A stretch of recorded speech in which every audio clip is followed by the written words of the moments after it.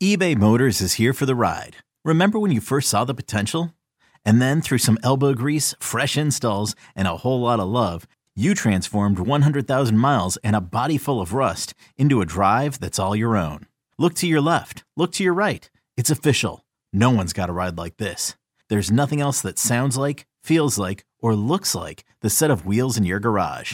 With over 122 million parts, you can make sure your number one ride or die stays running smoothly. So there's no limit to how far you can take it.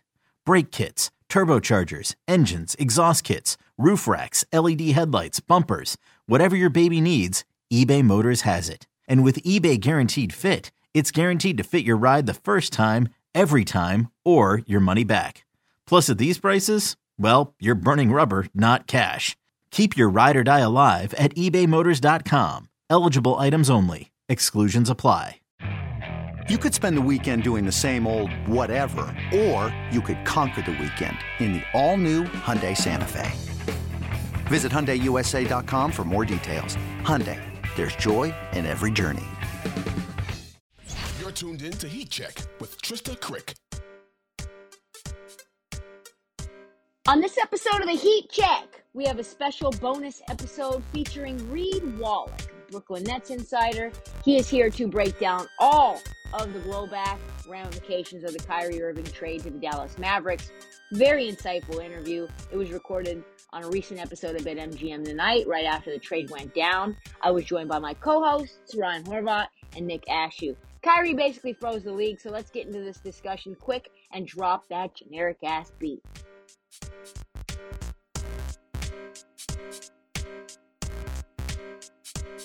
Of course, we had to start off the interview by asking Reed how he was feeling now that Kyrie was out of Brooklyn, and he gave a very thoughtful answer.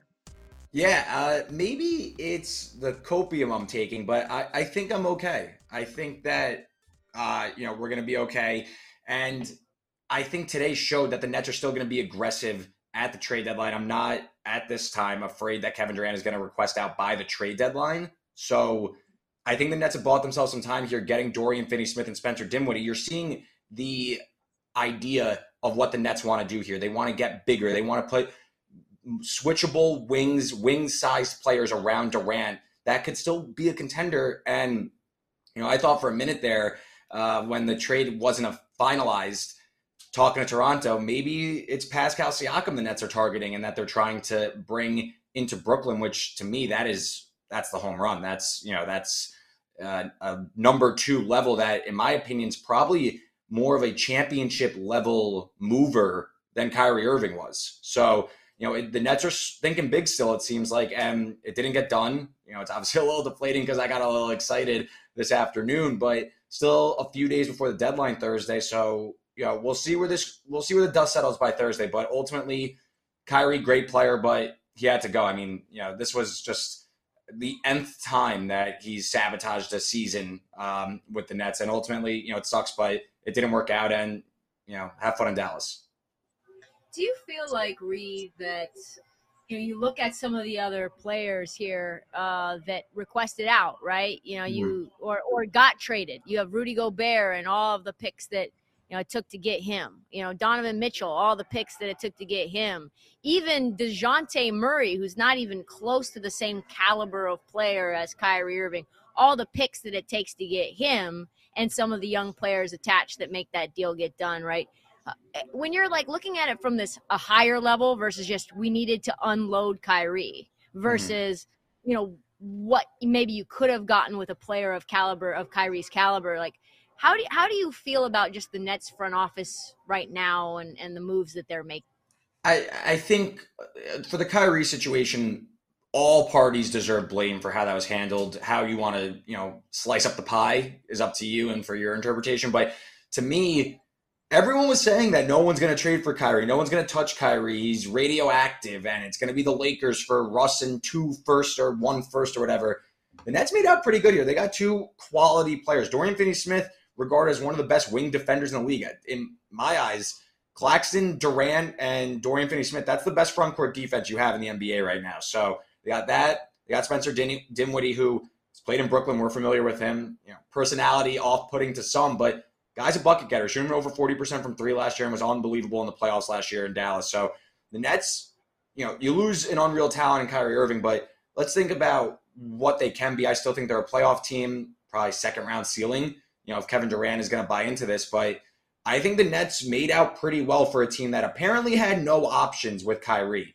It seemed like he was going to hold out. I think they did all right here. They got two quality players back. And this 2029 first round pick? I don't even know. The kid's probably like 13 years old. That's going to be worth the pick. But Luka Doncic might not be on the Mavericks when that pick comes through. I think that's it's speculative, but if that pick is going to hit the market, the Nets are flush with assets. And that Dallas unprotected first, looking at where this situation go with Dallas, they made a very big gamble on Kyrie Irving. If they're not going to commit a full max contract to him, maybe he leaves for a discount with the Lakers. Then what does Dallas do? They just blew through all their assets again, and you're left with Luka alone. So maybe Luka's out on that trade chip again, very impactful for the Nets. So there's a vision here where I could see the Nets still being a contender this year, but we got to see where the dust settles come Thursday. But right now I could see why there's pause, but I think there's still some dominoes to fall. With Kyrie now on the Mavs, I was interested to hear Reed's opinion on what Dallas's ceiling is now with Luka and Kyrie. Hint, he's not too excited about it. Yeah, I think the reaction to Dallas in the futures market is ridiculous. I think it's out of control. Just, you see where this is going to go. Listen, they're going to be a really fun watch because there's not going to be any stops whatsoever. I mean, Luka's amazing. Kyrie is an unbelievable talent, but, he's still undersized. The Mavericks just gave up their best defensive player. They gave up another, you upgrade Dinwiddie to Kyrie. That's a great upgrade. But again, your defense is going to fall off a cliff here. So when it comes to the playoffs, they're not going to get any stops. And I don't really see them as a contender in the West. I mean, it is wide open, so maybe a few injuries break their way and stuff, but I'm skeptical that this is going to work out. I think that this is a real gamble by Dallas, and I don't think it's going to pay off for them. You could feel the desperation. I know the Nets are the desperate ones to get rid of Kyrie, but Dallas, I think, I won't say fleeced or anything like that because I could see what they were trying to do, but if you let Kyrie walk, you don't have max cap space. I believe they only have in the 20s. That it's a big, big gamble by the Mavericks to make this move. And I really don't think they raise their ceiling all that much anyway. Kyrie Irving, I watched it in Brooklyn. His talent doesn't equal what he is as a foundational player when you're building a roster. Like we were just talking about Pascal Siakam. When you're building a championship roster, Pascal Siakam is more of a foundational piece than Kyrie Irving. Kyrie Irving is a luxury add-on who's a devastating scorer that could take you over the top, but he's not someone you want to build your roster around.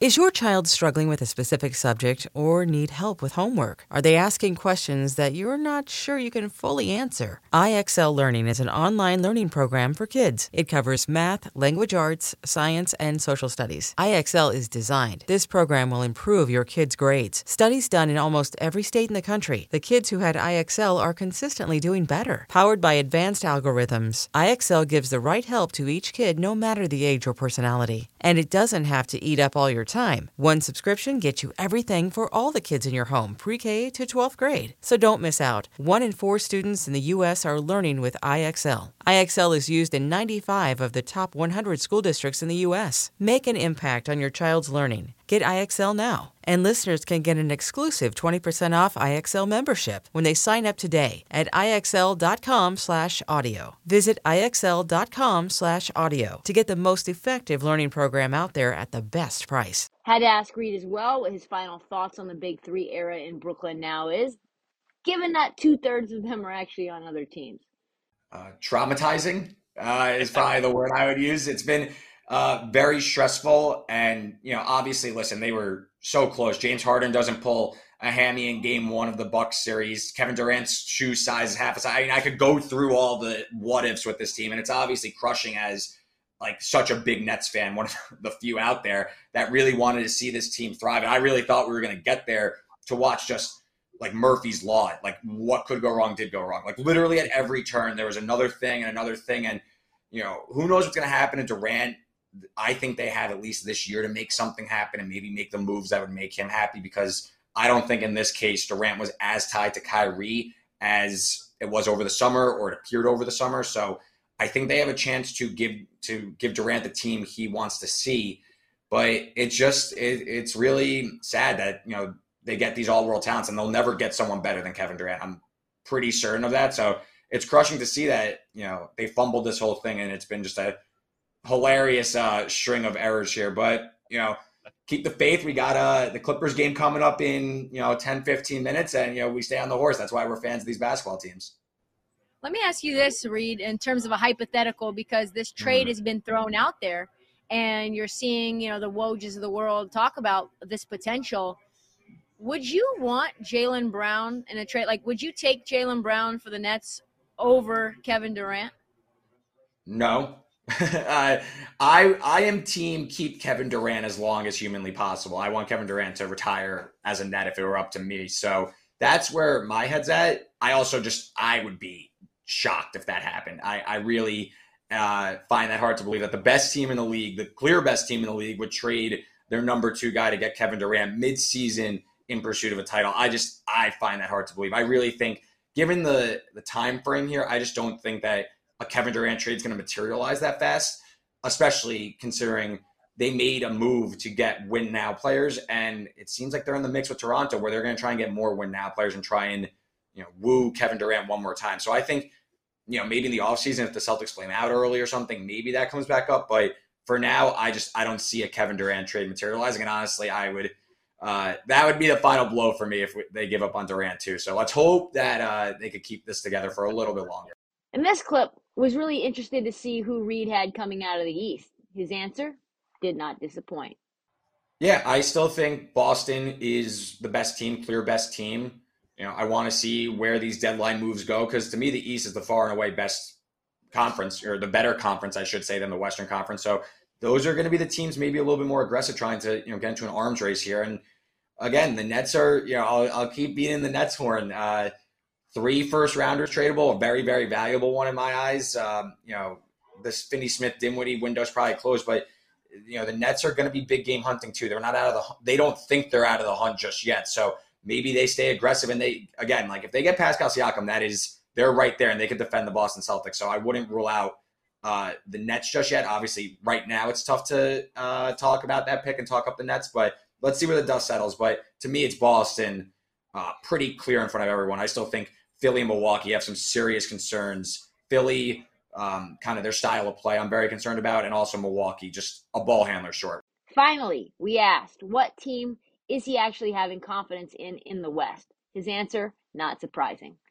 It's tough to see. It's tough to see. Yeah. I mean, I was talking long shots last week, and I thought Dallas actually, with Luka and Finney-Smith and the defensive prowess that they could put together, the style they play so slow and stuff, maybe they could be a nice long shot. I don't really see it. Now I'm off them because they got Kyrie and gave up Finney-Smith in the process. New Orleans, are they going to be aggressive at the deadline? Because if they are adding and Zion comes back healthy, that team can figure it out. The real concerning thing is Golden State now without Curry for a month. That's going to be like another, I think I counted today, like 12, 15 games around a month timeline. Like they are starting to play with some serious fire there. Not to mention the mileage you're going to put on everybody else around Steph, off the finals run. Can they keep it up? I don't trust Memphis's half-court offense. Maybe it's just Denver. Their defense is a big concern, but they have, in my eyes, the MVP once again. Jamal Murray looks much better of late. His last few weeks have been fantastic. Maybe it's just Denver. I don't think it's that exciting, but as you hear my dog barking, maybe hopefully in agreement about Denver. But clearly agrees, yeah. Yeah, I think that's Denver. So, or maybe he's pissed that I was talking poorly about Memphis. But I think Denver, they just have the least amount of holes, in my opinion. Yeah, let's keep over in the West. Is there any sleeper team that you like? Because I feel like the New Orleans Pelicans have been everybody's darling all year, and obviously Brandon Ingram goes down with the injury, Zion goes down with an injury, BI is back now playing better basketball. Like, how do you feel about their upside? To me, it's the Pelicans are probably still my dark horse team, just because we saw the ceiling of what they could be earlier this season with Zion and Brandon Ingram healthy. They were competing for a 1 seed, and Memphis now in a downswing. I'm really concerned about Dallas. I just kind of talked about with their defensive issues. The Pelicans could get healthy. They could go on another run where they go 15-5, and in the Western Conference, that's all you need to get back into the top 3. I mean, everyone struggles on the road.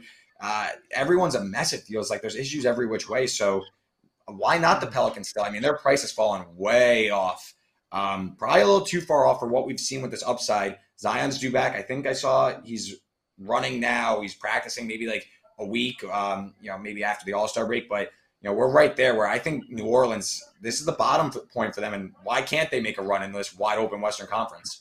That's all the time that we have for the Heat Check. Thanks to Reed Wallach for catching up. Catch us on BetMGM tonight, 7 to 11 Eastern on Twitch, YouTube, and the Odyssey app and radio stations across the country.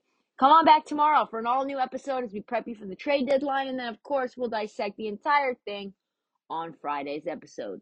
Don't forget to follow us on Twitter at this Heat Check, Trista Crick, and on TikTok. Tell your friends, every single one of them, because the Heat Check doesn't sleep.